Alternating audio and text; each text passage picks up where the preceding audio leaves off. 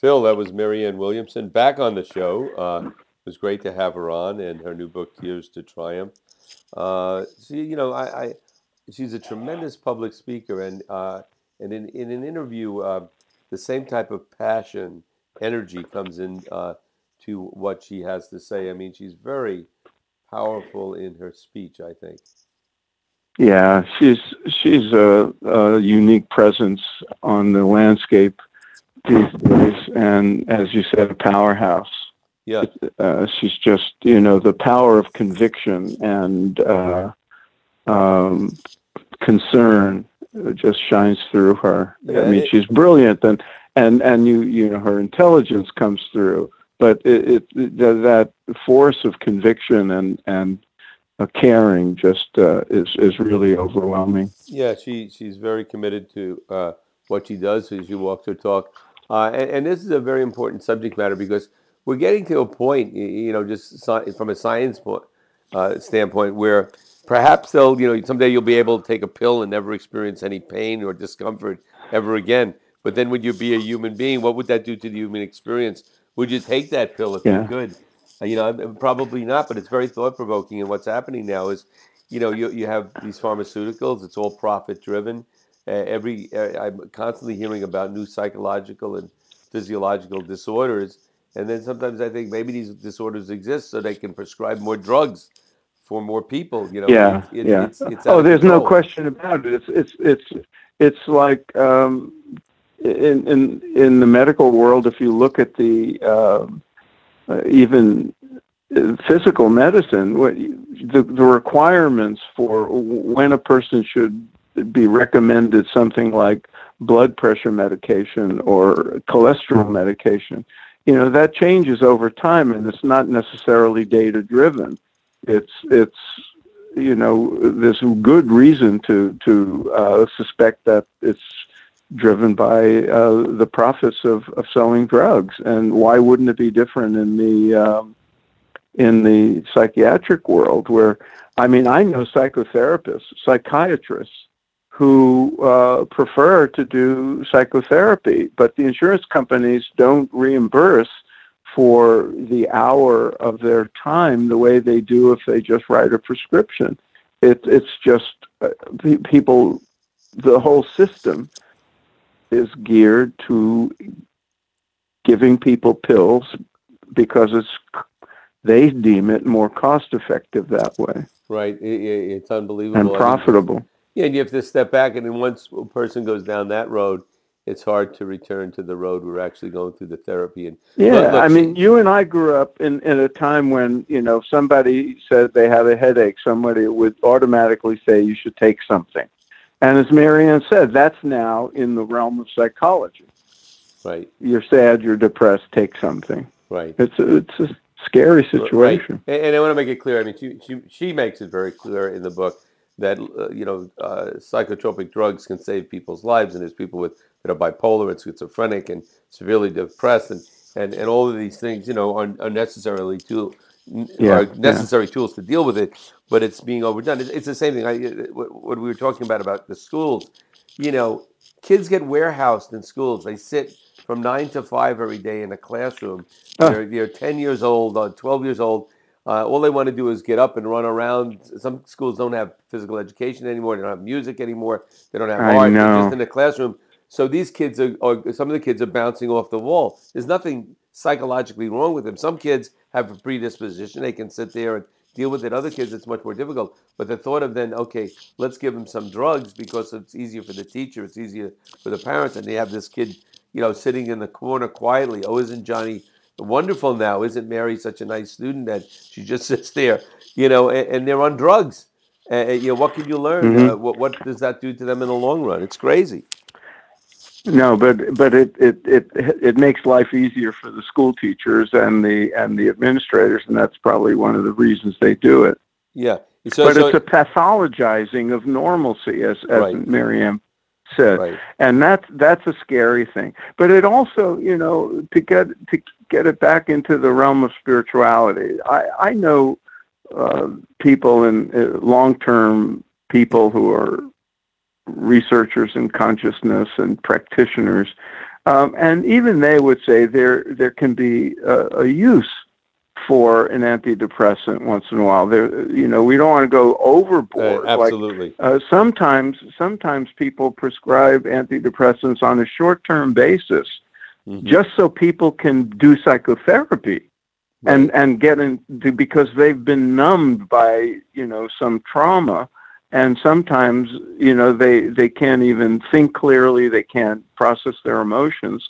So sometimes the drugs actually have value in moving a person forward in a non-pharmaceutical way on a short-term basis. So these are nuanced a phenomena, but there's no question Marianne's on target with the overuse of these drugs. Yeah, there's no doubt people's lives have been saved and bettered through psychotropic drugs, but the overuse is just unbelievable. The other thing that was interesting to me is, heard the title of the book, Tears to Triumph: The Spiritual Journey from Suffering to Enlightenment. Well, both of us have been involved in spiritual movement and meditation and the quest for enlightenment. And at least in the culture of the TM movement back in the day, I don't think so anymore. When I was initially involved in it, there was this thought or feeling that you had to be kind of happy all the time. Any expression of depression or anxiety or discomfort was, ooh, this guy is not very enlightened. And I think that's kind of an unhealthy attitude to have, and it's also a misunderstanding of what spiritual growth means. And I think most people have matured out of that. I don't think that culture exists so much within the TM movement anymore. I don't know how it is with other groups, but you get that feeling. I think people are more sophisticated now with these things, but I just have to, my perspective. Having researched American Veda, a lot of these phenomena that people think are just part of the organization or the community they were part of, they're really endemic. And this kind of what some people call spiritual bypassing was very, very common in all the spiritual movements, all the guru-led movements, the Buddhist community. In fact, the term spiritual bypass came from a psychiatrist in the or psychotherapist how in would the you Buddhist define world. Spiritual bypass? Well, it's this kind of bypassing the stuff of life, ordinary human ups and downs and suffering, ordinary, the kind of emotional and psychological baggage we all need to deal with, and pretending it doesn't exist and living in the hope or the illusion that it will all get better through meditation or your yoga or whatever, and all the karma would burn off, and you don't have to attend to these things. You don't have to attend to the ups and downs of real life. And there's a kind of pretense that everything is fine and we're all happy and everything is good and an avoidance of dealing with psychological issues or life's crises. But I think people, in large part, that was a phenomenon of the baby boomers' early days of spiritual development. But you see it now too with millennial yogis and all that. There's peer pressure sometimes to be happy because we're spiritual. And I'm sure it goes on in churches and temples and everywhere else too. But that. People grow up, and life has a way of teaching us these things. Right. Marianne talks about that. Our culture's obsession with being happy all the time. Not that we shouldn't be happy all the time. Not that that's not the goal, but sometimes you have to work through a lot of stuff to get there. And the point she makes is nobody wants to suffer, but it's at times when people go through suffering that sometimes they come out a stronger person. And it's not unlike, look, it's like pain. Nobody wants pain, but if your ankle doesn't hurt, then you don't know to attend to it. If suffering comes into your life, depression, anxiety, something needs to be attended to. And it's not always easy to figure it out what it is. And then once you figure out what it is, how to make it better. But I think that's that's part of being a human, being able to deal with these things. And she said, and to face it for what it is, and she was very candid about her own experiences with this.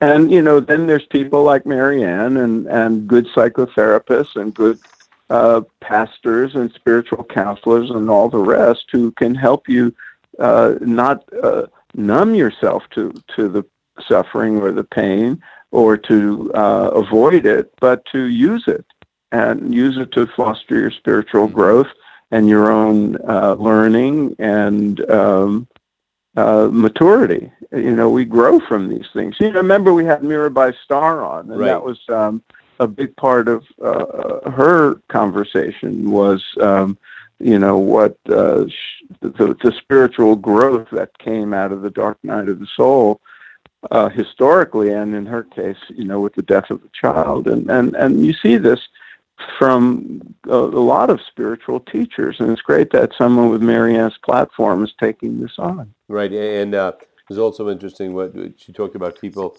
being overly protective of their kids in school and not wanting them to experience this or that might be uncomfortable or whatever. And it was not unlike, Prince Siddhartha, the Buddha, his father wanting to protect him from all things bad, and then he sees these things, and then he grows from that, and he moves on to not only grow from that, but to help other people. Yeah, that's right, and that's probably why there's a chapter on Buddha in Marianne's book.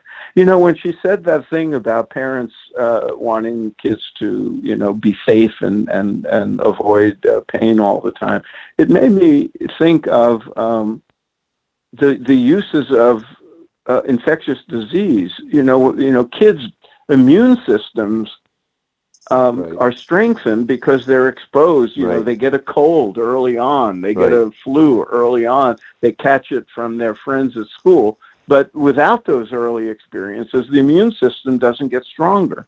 Right. And maybe it's something similar happens on a psychological level. Yeah, I think exactly. If your kid was born, you put them in a bubble and protecting them from all germs, and then all of a sudden, they're 12 years old, you let them out, then they have no immunity to anything. So, yeah, a lesson to be learned, and it's always balancing.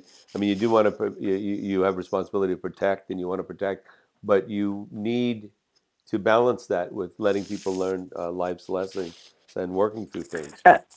And learn good lessons from it. So Marianne's perspective is a deep spiritual one. So the advice she would give people for working with periods of suffering would be very elevating. It wouldn't just be coping. Mm-hmm. It would be, to transcend and to grow and to move higher. And if you have people like that in your life and sources of that kind of inspiration, it could be, periods of suffering could be extremely useful. There's so many stories of people who suffer deeply and then come out of it and say, in a way, I'm grateful for that experience because now I know this and I've learned that. Right. No, it's I think wonderful advice, and and I'm sure everybody listening has gone through good and bad periods in their life and learned the life's lessons that are there, and those lessons are there to learn so you can avoid that suffering in the future. But sometimes it's inevitable, and hopefully we all develop tools to deal with that. Well, it was always great having Marianne on the show, and look forward to having her on again.